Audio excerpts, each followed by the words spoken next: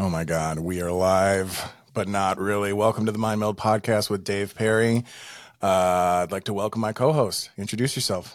What's up, everybody? Ryan Rail, co-host of the Mind Meld Podcast, and also lead and sole proprietor, but I also run the ATX Metal Podcast, supporting local music here in Central Texas, but I also talk to bands all over the world. But enough about band shit. Let's talk about some Mind Meld stuff. Yeah, very excited to have a new software in place that's supposed to be upping our visual game. I will say right off the bat, your face is freezing like every 5 seconds, and you're incredibly pixelated right now. Is this normal? And it will be okay in post? Correct. What you're seeing right now, what Dave and I are seeing right now in real time is pixelation, and it's all, the internet's crowded, but the way Riverside works. Yeah, I did a fair amount of homework because Chris and I, when I did the ATX Metal Podcast with Chris, we ran around looking for different scenarios, different work throughs for better content, higher quality content. And at the time, that was 2016, 2017. It was still kind of lacking, but nowadays this is browser based. This is all recording in the cloud, and what me and you see is basically trash, but what we're going to see on the back end is going to be 1080 high quality audio, video. But yeah, I really enjoy this because I think when you and I get together, like even when we're not recording a podcast and we're just in a room together, I think what you and I both see is trash. Yes. I mean, when I look at you, I just think, burning dumpster. Also, the smell is equally as just tire fire. But no, I really enjoy doing this. And I'm glad that we found a software. This is obviously like test run number 1 with myself and you. But anyway, so how you been, Dave? Good, man. It has been an interesting 2024 so far. I feel like it's maybe off to a better start than 2023. I mean, it's kind of hard. Like there's, you have your personal life and your assessment of the world through that lens. And then you have to look at the the national scale, and then the global scale. Do you remember off the top of your head, what was happening globally January of 23? What did that look like in the world? Man. January 2023 that I remember, I was cleaning pools, but globally, man,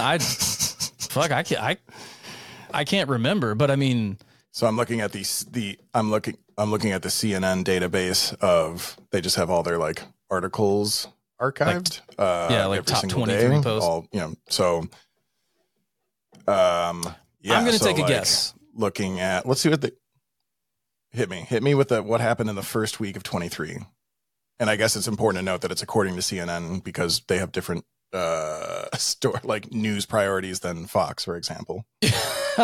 So what's CNN talking about in the first week of 23? It's either going to be something to do with Jack Smith or the Super Bowl. Okay. All right. I'm gonna just fire off some headlines. You let me know what really sticks out to you. And this is from the entire site. So this covers a lot. Taiwan willing to offer help to China to deal with COVID-19 surge. Flooding temporarily closes Bay Area highway and prompts evacuation warnings in Northern California. Anita Pointer of the Pointer Sisters dies at 74. TSA finds gun parts hidden in peanut butter jars at JFK Airport. Myths and facts about treating a hangover. Inflation is killing the first dinner date. This wildlife rehabilitator rescued over 1,600 bats during Houston cold snap. I don't even know how you do that. Are you literally picking them off the ground? I would imagine that would happen with a bat, right? It gets cold and it starts to die and it hits the ground. I don't think you go to the Congress Street Bridge and get a large ladder and just go picking apples. Yeah, you're not out there with a net just swooping them out as they come out from underneath the bridge. And for those listening and watching, that's a thing. Congress Avenue Bridge in Austin, Texas is where a multitude of bats hang out. That is a massive understatement. It is the largest urban gathering of bats in the Western Hemisphere. Is it really? Yep. I think it's at its height. It's during like breeding season. There is 1.2 million bats that live under that one single bridge. And it's important to know that it's in an urban setting. There's like caves in the jungles of South America and stuff that have many millions, but in an urban setting. Yeah. That's ridiculous. This is an interesting one. Former Pope Benedict asks, whatever the number is, 14, 16, asks, Roman numerals are hard for the record. Ask for forgiveness and thanks God in final published letter. Is that the one that like was Nazi adjacent? The only thing that I know about the Catholic religion is there's a whole lot of them. There's a whole lot of people that subscribe to the Catholic religion, and there's also a whole lot of pedophiles up in that church. That's pretty much like, I'm not a religious person. I want to be very clear here. If you subscribe to any religion, more power to you. But once, I mean, there's like a threshold, there's a line in the sand. And when you start, invoking, like when you start pressing that upon people and trying to get them to, I don't know, go along with your ideals based off of a book that was written God knows how long, or Allah knows how long. God does know. God does know. It was what, 2,000 some odd years ago, or 6,000 some odd years. How old's the Earth? Well, yeah, it depends. Ken Ham would tell you 6,000 years ago. Okay, but yeah, it is wild how many billions of dollars in lawsuits that the Catholic Church has settled due to indecencies with minors. Yeah, The Spotlight is a really good movie to watch for those who are, because I feel like most people are, unless you've been in a coma or willfully like trying to shelter yourself from, especially if you are a Catholic, and it might make you like a questioning Catholic, and you're like trying to avoid any sort of narrative or factual reporting on what's happening. Spotlight is a really good movie based on factual events about how I believe is the Boston Globe was the first major publication to really crack open that case and report on it on a national and certainly global level. Like that's where we first started seeing movement in terms of even just like, I mean, it's called Spotlight. It's like literally putting a spotlight on, like identifying the problem and giving it a name. It had been happening for decades and who knows, maybe centuries before then, because of the power and the literal global historical influence of the church. Nothing was happening. And it's so interesting when you think about combining the historical importance and just foundation of this mega global organization combined with their rule book essentially mandates guilt and piety and humbleness and like accepting inferiority to the leadership and obviously the leader. So when you combine those two things, it's a perfect equation for taking advantage of your followers and having no consequences. It's a perfect storm for awfulness. I have this fucked up but interesting to me thought popped in my head, and I'd be curious to know what a psychologist would say. So, and I really want to phrase this correctly because this could come out wrong. Be careful. You said that there's basically rampant pedophilia in the church. What is factually correct is that there have been a unbelievably disgusting multitude of sexual assaults against children from Catholic leadership in parishes in the thousands, maybe even 10,000s as records continue to be revealed. What I'm curious about is that from a clinical sense, given the context of what a priest, for example, living the most purest subscription of the Catholic Church, being celibate, being married to God, as a nun would say, etc. And then they resort to this type of sexual behavior. I'm curious if that is actually classified as pedophilia. In an example that I might give a parallel is, and this is in absolutely no way justifying it, but in prison, there is, you read it in reporting, it's obviously depicted in TV and movies and whatnot, but there is in certain facilities among certain communities or whatever, there's like huge amounts of sexual assault, and that includes rape, and it's like man on man sex. And like, I think that might be the origins of that could just be like, I'm a sexual deviant and I am a rapist. But then there's other ways that manifests where it's rooted in something that like does not exist outside of prison, like power and dominance, and like almost stuff that you see in like nature documentaries about how like the alpha chimp claims control of the pack. It's still a fucking horrendous thing, and if a hell exists, it's where you belong. But I'm just curious, from a like remove all feeling and emotion in the human experience, just like from a clinical perspective, when you're looking at the origins of the motivation and what led to it. It's not just in the prison example. It's not just like I'm just fulfilling a sexual need. I'm horny, so I'm going to go fuck an inmate without his consent. Right? Do you see what I'm saying? Like there's these extra layers of context that I'm curious from a clinical perspective. How is that labeled? And then so if you're able to draw a pretty clear difference between your run of the mill awful garbage rapist and then we'll say life sentence inmate that resorts to rape and all of and maybe he had no history of sexual assault and wasn't a rapist and maybe has absolutely nothing to do with his sexual orientation. It's being used as a tool of dominance and asserting dominance and expressing dominance, or even like a way of attack your victims or your rivals. So take that type of mentality and apply it to the Catholic Church situation. Is this truly run of the mill Megan's Law? Like, hey, if you weren't wearing the collar, you'd still be a run of the mill pedophile. You just happen to have this specific job, or right. Because of how the Catholic Church like literally brainwashes and conditions these individuals under literal punishment of eternal damnation. You know what I'm saying? Like, isn't that kind of an interesting thought of like, what would that be labeled? Is that actually true pedophilia? It obviously includes sexual assault against children, which is one of the most heinous things anyone can possibly fathom. But just, yeah, I'm just curious from like a clinical perspective, like what that is labeled when you factor in all of the criteria and internal and external circumstances that are leading to a quote man of God acting on these feelings. Is that really acting on like, oh man, I've just always wanted to fuck kids? Or which I mean, it's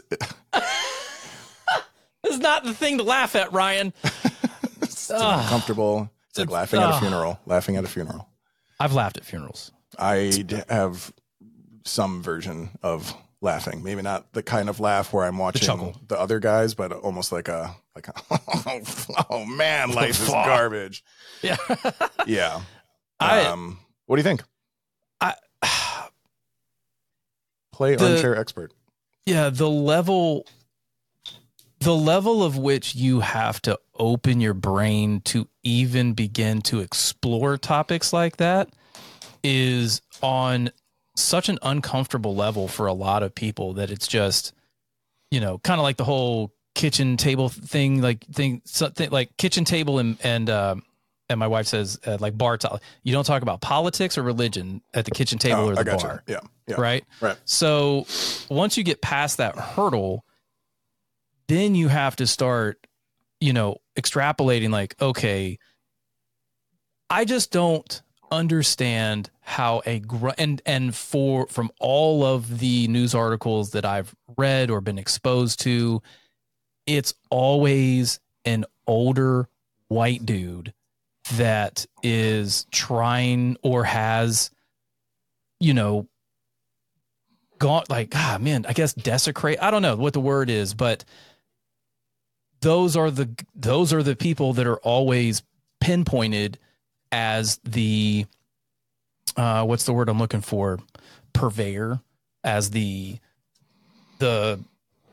goddamn, what's the word I'm looking for, Dave? Help me out. Where's the thesaurus? The perpetrator? Perpetrator. There we go. Yeah. They're always the perpetrators. And it just, it boggles my mind that how someone thinks that is okay in their head, especially men of the cloth.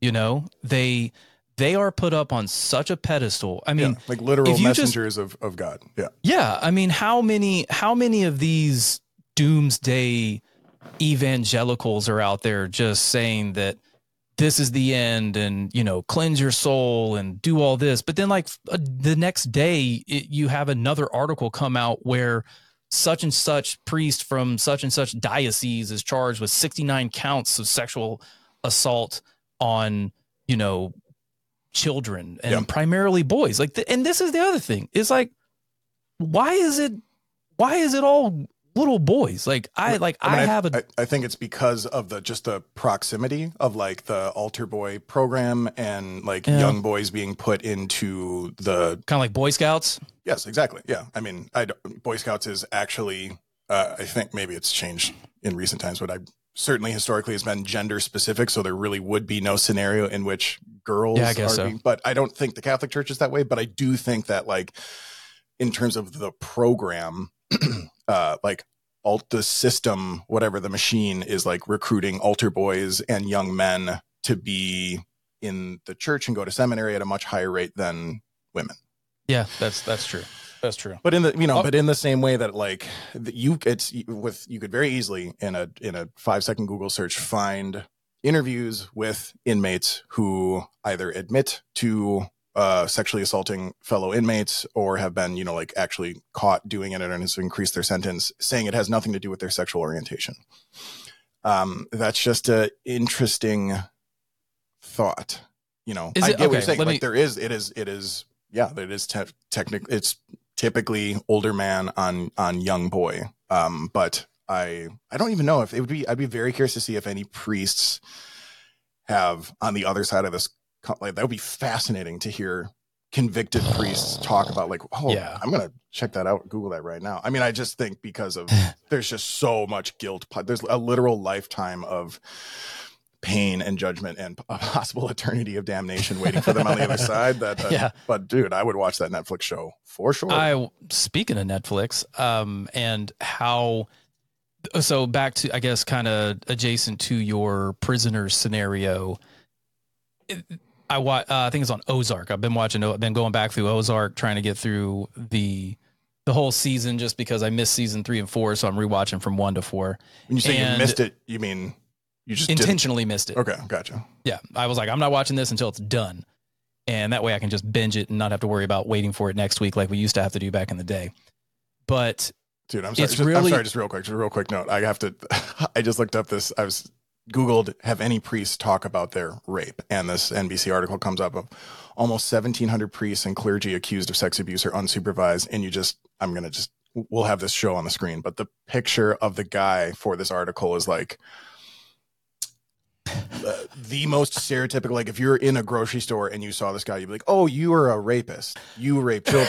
Like it's this. Oh, this picture is wow. Classic. It's amazing. Classic. So anyways, Ozarks, incredible show. No, the one thing that I've picked up on through growing up in conservative North Carolina and then getting out of that, like I was in and out of the church, good times, bad times, dress, you know, your Sunday's finest. Sorry, which Catholic church? No. I was Baptist, Christian, Methodist. I mean, throw a dart at flavors Central of Christianity. North. Okay. Yeah, just throw a dart. But, you know, when I was watching Ozark, one of the characters, and this isn't a spoiler alert, one of the characters portrays straight, but then has these side affiliations to being a homosexual, but he gets, I don't know, caught up and like he calls him, you know, the F word, and you know, kind of, it's like this weird dichotomy where they act all big and macho, and then behind closed doors they actually like to do, you know, other stuff. But so you could go into prison, you know, straight as an arrow, but then, you know, just wanting to fulfill those sexual tendencies, they, you know, hey, this is what I have afforded to me. This is what's accessible. When you say enter prison straight as an arrow, you're saying that they have lived a heterosexual life, but they're actually a gay man. They just have never acted on their true sexual orientation. Okay. Right. And it just, I don't know. I just feel like in yesterday's world, I just remember growing up, like men aren't supposed to emote their, their emotions and, don't be a bitch, suck it up. And then there's like this disconnect of, I don't know. I personally think that stuff like that is definitely trauma from younger years. And it's this type of indoctrination to where, you have to present yourself and live this lifestyle, but then you get, not afforded the opportunity. Some are forced, obviously, but I don't know. This is a topic where you could go 37 different ways. And I guess just to come back to the old Catholic priest, I still do not understand in anyone's mind how they can justify those actions, especially priests and pastors and those, leaders in churches, not just the Catholic religion. I mean, this is yes. broad spectrum. Yes. So, but would you concede that or agree that there must be examples, if not maybe even the majority, that this has nothing to do with actual like sexual orientation? Or maybe even I do think so. I do think it's not necessarily indicative of sexual orientation, which to me doesn't matter at all, but it does matter because we live in a world and specifically a country that is pushing this like gays and specifically trans are evil. And so this is perfect evidence of like, see, they're attacking our children. So like if you're able to just say like, this actually isn't something that is correlated with sexual orientation exclusively. I'm sure that there are gay priests. I'm sure that there are pedophile priests. I also think that just like in the prison example, there are individuals who live an entire life of Catholic guilt and processing, and that turns them into the unrecognizable monster who abuses their position of power. I get it now. To do this, and it actually has nothing to do with sexual orientation or them being a pedophile, just like someone going into prison. So you're saying it's more of a power play? No, that's just the prison example. It's like that is how rape is used in prison. I mean, it very much could be. It is certainly executed through power, right? Like I am not only your like superior, but I'm literally a messenger of God, and you're being put through a system where you're being indoctrinated and maybe even fed into seminary school. So there is certainly an incredible power dynamic, but it's not in the same way where it's like, yeah, I own the fucking altar boys as the way it would be used in prison. In fact, there's probably, and I'm just assuming, but it's probably much more openly known in prison as opposed to like, hey, we go to Sunday mass and Father O'Malley has definitely fucked a few kids, but we don't really talk about it, Father O'Malley. Yeah. That guy. Dude, it's fucked up. This seems like a somewhat good segue. I saw a movie recently that I think you would find intriguing, especially because the whole movie in my mind is an allegory for cancel culture. So the movie is called Dream Scenario, and it stars Nicolas Cage. And maybe this is where in the episode a little clip of the trailer will come up. Boom. Yeah. But the very condensed version of it is Nicolas Cage is a totally burned out past like midlife crisis that has extended into later life. Just like didn't self-actualize, didn't actually achieve anything. His exes have achieved things. The people around him have achieved things. No one recognizes his brilliance. And he is kind of just faded into obscurity. And he teaches this like low level psych class at a, not awesome university. And he just like every aspect of his life is like, wah, wah. And then one day he is going to dinner with his wife, and an ex-girlfriend of his from a while ago runs into him. Let's just say his name's Jake. I can't remember. It was like, oh, Jake, it's so good to see you. This is going to sound really weird, but like you've been in my dreams a lot recently. And, what does it mean to you when someone, especially someone of the opposite sex, and maybe even someone that you are interested in, or you've had tension with, or you've been in a relationship, if someone says, I've been dreaming about you a lot, like, what does that mean to you? What is that indicative of? Especially the fact that they're willing to tell you that they've been dreaming about you. I think, because I love to dream. I think dreaming is some of the coolest shit because it's your mind just unlocked, just dealing with life. Agreed. I hope we're able to record it in our lifetime. That would be, I would rather have that than flying cars. Right. Yeah. There's theories out there that your mind actually records everything through your entire life. You just have to figure out how to unlock it. Sure. And one of those things are through dreams. Now, obviously, to get to dreaming, you have to hit REM, and God knows how many people on the planet never get solid sleep. That's a totally different subject. Yeah. But yeah, I think, you know, because I have a journal by my bed that whenever I wake up, and if I was dreaming, I just jot down little notes and then go back to sleep, because it's some of the coolest shit, man. I mean, there are things that you can do in your dreams, or that are done in your dreams, that just defy reality, but also describe reality. Sure. So if someone tells me, "Hey, man, I had a dream about you," whether it's male or female, I honestly think that there is something in their life that's going on that is relatable to our relationship. Yep. That they're trying to work through. And if they want to expand upon that, I'm all ears. You know, I'm a very open book when it comes to talking about people's emotions and situations. I'm a huge empath.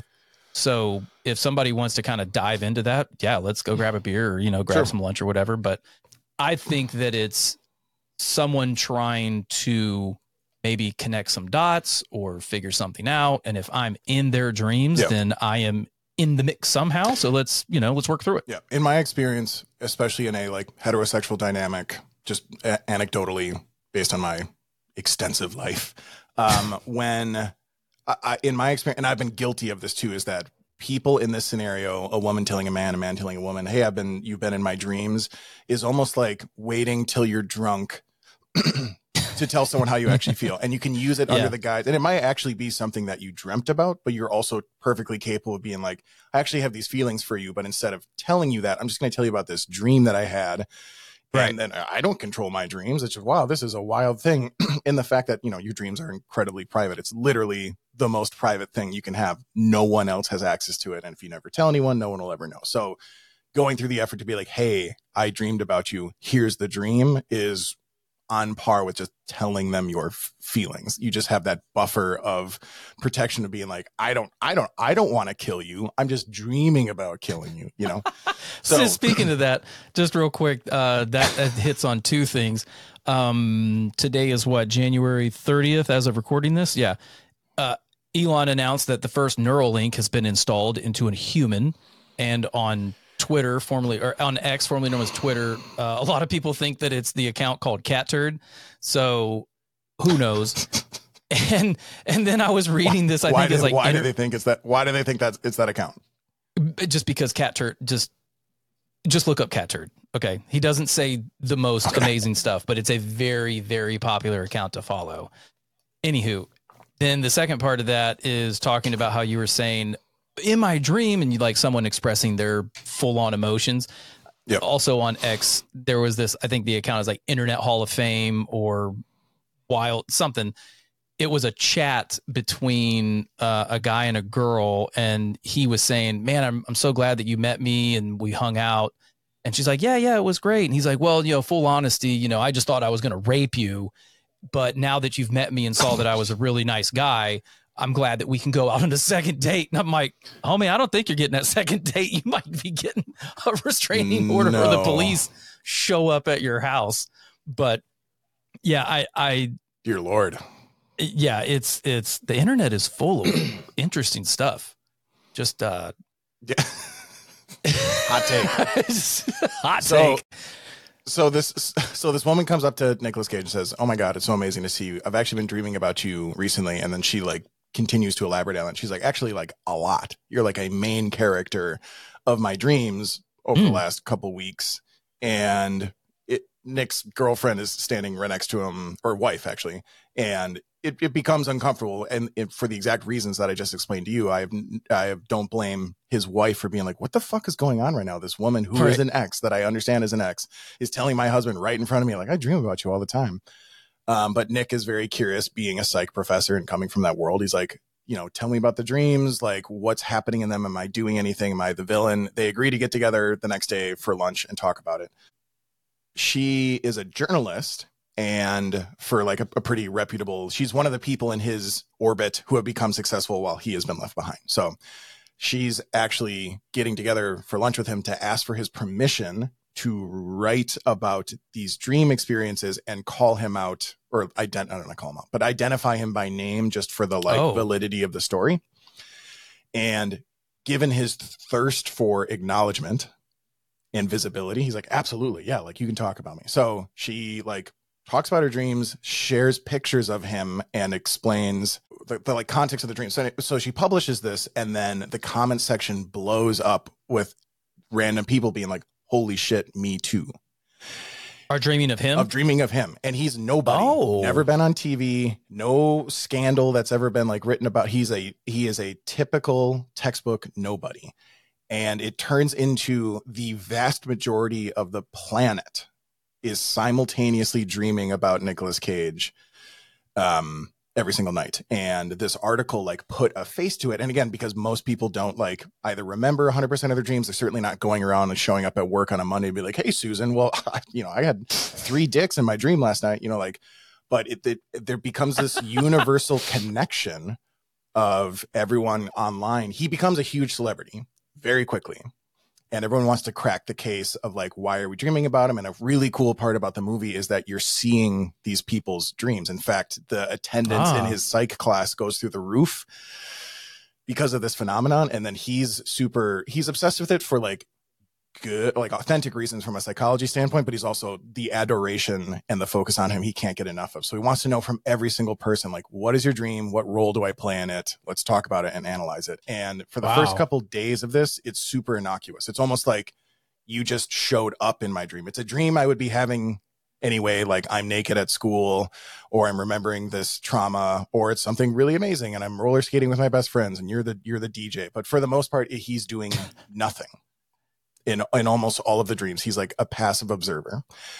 It's almost like he's a bystander or an NPC. Yeah. That he's almost like in the audience of these dreams. And again, no one except for like a handful of people from his life knows who he is. But there is this ubiquity of him in almost all dreams. And then he becomes a celebrity. He starts doing, interviews. He's on news shows. Authors want to talk about. There's this whole thing about like influencer marketing that gets real crazy about how can we sell Sprite in people's dreams? It explores all of these really fascinating concepts. Of course it does. Capitalism. What's up? But then the movie takes this twist where, in the same way that everyone it's kind of simultaneously started having these innocuous dreams about him. Almost everyone's dreams turn into nightmares, and he is the villain. Oh, he is a rapist. He is a murderer. He is a demon. He is stealing your children. He like terrible, the substance of your worst nightmares, except that he is the source of it. And then there is this global connectivity of like social media, news interviews, and everyone has a unified face of who the villain is in their dreams, but it immediately translates into real life. And he's canceled in like the worst way. I mean, people even break into his home and try to kill him while he's sleeping because it's like, you're tormenting me, you're haunting my dreams. And his entire life, whatever, this is spoiling it. Sorry. So they think if they get rid of him, then they'll be free of these nightmares, even though they started out. The guy that broke in is mentally ill, but all of these other people who are relatively sane, I just think it's commentary on cancel culture and this mob mentality of like, you don't know this person. You hear something about whatever, Johnny Depp or some politician that you'd never heard of before. Taylor Swift. Yeah, but Taylor Swift everyone knows everyone is aware of Taylor Swift. So a better example is like a politician that you've never heard of before, but then they're being exposed for something or even Mike accused Johnson. of something. And then you have I heard this narrative and I've formulated my opinion and fuck you. Or maybe you're going along party lines and being, I don't care what the evidence is, no matter what, he's innocent and you're woke, cancel culture, blah, blah, blah. But this dude, his life is completely ruined. He can't handle the pressure. I don't know that any human could handle being universally reviled because of what an image, essentially the thought of you is doing to people in their nightmares. But then they wake up. I mean, I've been in relationships before, and this is with knowledge of who I am. I've been in relationships before where my girlfriend is angry at me when she wakes up for what I did to her in her dream. Yes. And that is a manifestation of like insecurities or maybe actual things that I've done wrong in the relationship, but that can manifest in real emotions. I can relate to that. I can't relate to the whole fucking world who basically, fuck you, Dave, who virtually no one knows who I am, but they hate me.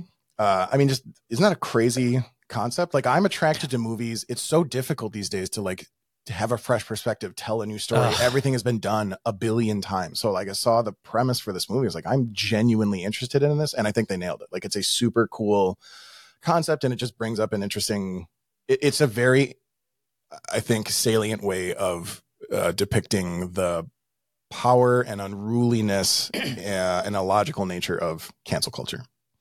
I to that point of trying to find a movie or a series that is fresh and new. Yeah. Kind of like what was that movie about Don't Look Up with DiCaprio? Sure. Yeah. You know, that was a fresh take. If you haven't seen it, God, please go fucking look at it. That is the epitome of American culture, not American culture. It is based on I think the political sphere of America, but to be this nobody and then to be this somebody simply because they're being dreamed about, and then it's this good and then it's this bad, and you just have to deal. How would you even escape? Could you even escape that? There'd be no way. There'd be no fucking way to do that. You would have to completely unplug, like literally go off the grid, which you'd have to drop off into Tanzania or somewhere in the rainforest in Brazil and just be like, bye. Yeah, but he's coming from all this whole thing happens in the span of like a week, and he's coming from maybe decades, but certainly many years of obscurity and feeling like he has no identity. And he was given this taste. He is he is literally the most popular person and most recognizable person on the planet for 8 billion people for like 3 days. So I feel like that's really good character development. What is this called again? Dream theory? Dream scenario. Dream scenario. I'm gonna write that down. It might even be available it is available on Amazon now. So totally worth a watch. Bezos. And really, really good. Nicolas Cage is a tremendous actor. That doesn't mean that every movie he does is a home run, and he's done a ton of like straight to DVD nonsense. But like, it's still the same guy that did, Leaving Las Vegas and Adaptation, and he can do the action movie star. He can do the totally unhinged psychopath. He plays pathetic really well.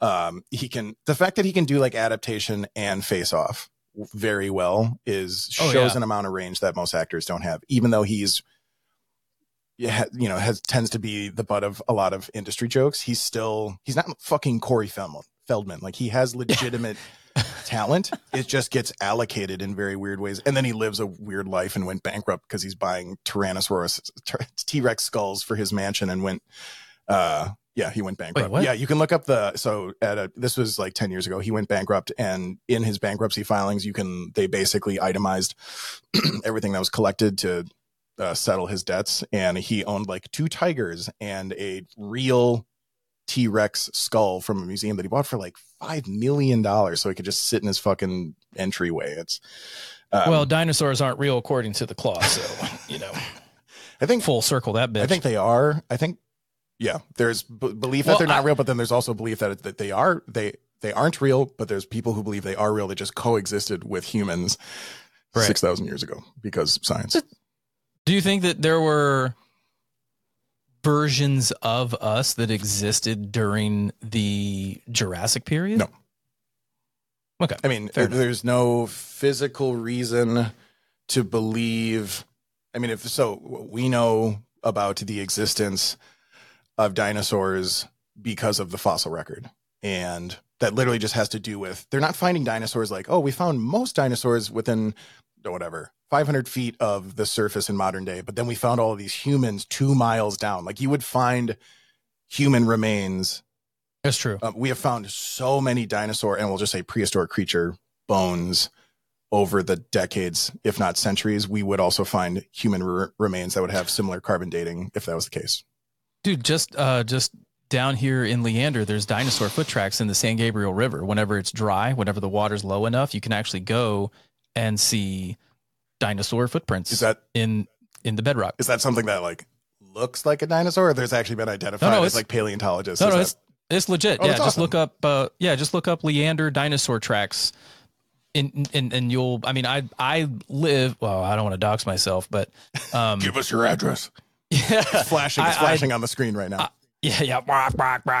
I live within walking distance of that. And to this day, I have never gone, which I don't know why. And I always talk about it. My kids are always like, can we go down to the river? And me being, a country boy at heart, who used to play in the creeks and the ravines in central North Carolina all the fucking time. Yeah. You would think that I would be down at the river. I mean, that's part of the reason why I live here, because there's a fucking river down there. Like, I think that it's one of the natural beauties of this planet is just, just nature. I mean, but sure. with the explosion of this area, I mean, Leander was the fastest growing city in 2018, 19, 20. I mean, it was number 1, top 5, and top 10 in the past like 4 to 5 years. In Texas? I've watched, in America, under populations of 100,000. Oh, interesting. So, wow.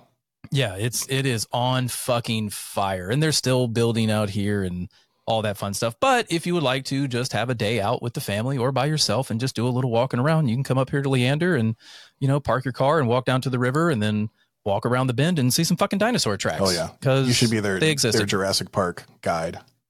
Yeah. Come on down, Mike. I don't know why I did the Aussie accent, but why did I just embody that famously Australian character from God, what is his name? I guess the clever girl guy is maybe he's Australian. The guy who in the first movie who's all right, fucking Steve Irwin? The alligator wrestler. Steve Irwin? Steve Irwin, yes. The alligator wrestler. Alligator wrestler. He did more than that. Yeah. He's a good guy. Dude, don't minimize his contribution. That dude, he's a good dude. He's a good heart. Yeah. I mean, what you love. I mean, imagine getting offed by an animal which you absolutely love, like your whole career is surrounded by one thing. And then that one thing kills you, whatever that thing is. Right. Yeah. Like you've been in construction for 25 years and then you get fucking dunked on by a backhoe, or yeah, or you're an accountant at some fucking whatever, and you go to like switch routers and you get shorted by a wall outlet, and I don't know. These are very generic, but yeah, I highly doubt that there's many construction workers who feel the way about construction that Steve Irwin felt about nature. I could be wrong, but hey, I've met some guys that like what they do. I don't think Steve Irwin liked what he did. I think he was loved obsessed. It. Yeah. He fucking loved it. Speaking of work, barriers of employment. I would like to speak on that because I quit my job of an operations manager of a pool company because of the owner, and we just had a disagreement, and ethics and morals. Are we keeping it vague? We have a platform. Keeping it vague. Oh, right. Just because God knows what this background reference company will dig up as they're trying to hire me. But the one thing that I think is interesting is, how many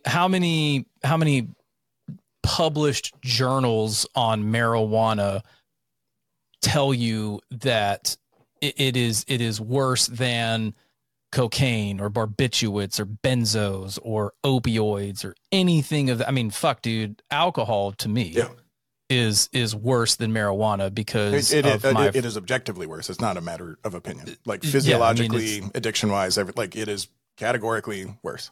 Yeah. But I think one day in our lifetimes, I do think that marijuana will be federally legalized because it's not it's not a Schedule 1. Like, get off of that, fucking Nixon and war on drug net Reagan. Yep.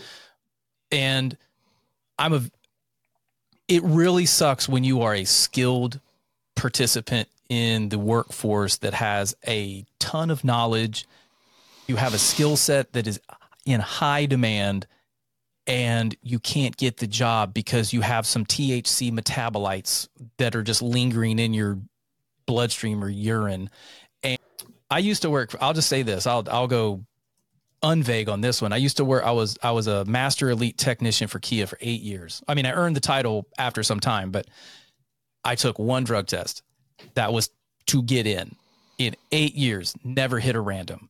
And I think that's because they know. If I swear to God, if corporate America just random UA'd just throw a dart at the payroll I would bet the paycheck that doesn't exist right now, I would bet that on over half the people would pop for something, whether it's marijuana, whether it's coke, whether it's, opioids.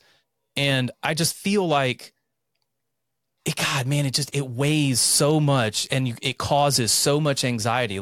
I just looked up while you're talking as it relates to Colorado law, which means it's pretty easy to assume this for other states, despite it being recreationally legal, certainly in the same way that alcohol is in Colorado. There is no recourse for a wrongful termination suit if you are fired for failing a drug test that shows signs, traces of marijuana. And it's totally not analogous to failing. Like if you show up to work drunk, it's just a universally known fact in this realm that weed can stay in, that THC can stay in your system, and that alcohol doesn't work that way. Showing up to work drunk obviously impairs your ability to do your job, is inappropriate or whatever. Smoking weed on Friday night and then going to work on Monday totally sober, but then getting drug tested on Wednesday and being fired by Friday is fucking bullshit, especially in a state where it's legal. And it's not just legal, the government benefits tremendously from the tax revenue. That's, oh my God, it's a absolute bullshit double standard. And the fact that it's handled, that drug testing is handled in such a broad stroke way, and you can't put so stupid. To that note, I think it was the 2018 Farm Bill or the 2019 Farm Bill that legalized hemp production, and there are Delta 8 brands and Delta 10, which is synthetic, but Delta 9, that is the actual molecule of tetrahydro, whatever, THC. That's actual weed. That's the shit that is psychoactive. That's the bad shit. But the devil's lettuce. Yeah, it's the goddamn jazz cabbage, bro. But then you can go just fucking walking distance from my house, and you can get a score. Fuck, you can get kratom. You can get ketamine off the shelf. I mean, you have access to all this stuff. But when it comes time to pee in a cup, even if you are forward and up front and you're like, hey, look, I get these CBD gummies from, Head Shop A or Gas Station B, and I've got this strawberry lemonade flavored Delta 8 pen.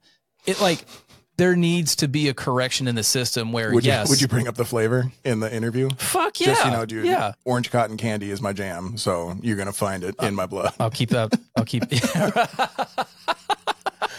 You're going to find, sherbet floating around in my blood. Well, for what it's worth, and I'm speaking hypothetically now. This is not specifically for you, for the record. Yeah. Considering that this is, I'm going to just call it, the game, right? It's stupid that a drug test that can show something that you did way before outside of the confines of work and has nothing to do with your work performance is something that can be used to terminate your employment or prevent your employment. So this is a system. There's a game. There's loopholes to this. Someone who, let's just say, runs on a regular basis and works out is going to be doing well in terms of flushing their system. And there's also basically like flush packs, I guess you would call it, that you can get at GNC pretty inexpensively, that when taken to completion and coupled with like heavy hydration and working out, like you can within days completely flush your system for a piss test. Hair follicle test is a whole other thing. You need to like shave your head. Right. Like, sorry, man. Then they're taking your pubes and it's a whole thing. So, so completely agreed. It is unfair. It's unbalanced, especially for something that has an objective good. Like for all the people that, there's moral things and blah, blah, blah, blah, blah. On the benefit to public infrastructure and education and healthcare that has been generated by marijuana sales in the states where it's legalized is objective fact, not debatable. It's also a objective fact that the substance will be sold, distributed, consumed without it being legal. So why not benefit and regulate it in the same way that alcohol was and is? So to be able to still weaponize that against employees and just flat out saying you have no legal recourse is absolute bullshit. Remember prohibition on alcohol back, was it like the 20s when they around the Great they were Depression, and alcohol consumption was higher than ever, just through the absolute roof. And not only consumption, but there was zero regulation because technically nothing was being made. So I was just watching something on this Channel 5 News. Do you watch that with the all gas no brakes guy? Yeah, all gas Andrew no brakes, Callahan. So he has a new channel called Channel 5, which does a great job of vacillating between like really serious reporting, where he has like journalistic ethics, but he does it in this very low production way where it's like a single handy cam and he's literally holding this tiny mic, and he'll go to like actual like he doesn't do the suit thing anymore. Okay. That was an all gas no brakes thing, but he he'll go to Israel and Palestine protests. He went to Ukraine, like, and he's talking to people who are affected by these real harrowing global things. And then he'll also go to the gathering of the Juggalos, or he'll go to Daytona or Sturgis and talk to just the most fucked up people. And it's great. Like, I love having that level of balance. But he just did this whole special on, I think it's called Ocean City, New Jersey, which is 20 minutes away from Atlantic City. And it is for the last 100 years, it has the lowest crime rate per capita of the entire country. And it is pretty easily attributed to the fact that it is and has been since pre-prohibition a dry town. And there's a great section and they talk about this in Boardwalk Empire, and it's pretty easy to find this information, but prohibition was an abject failure for so many reasons.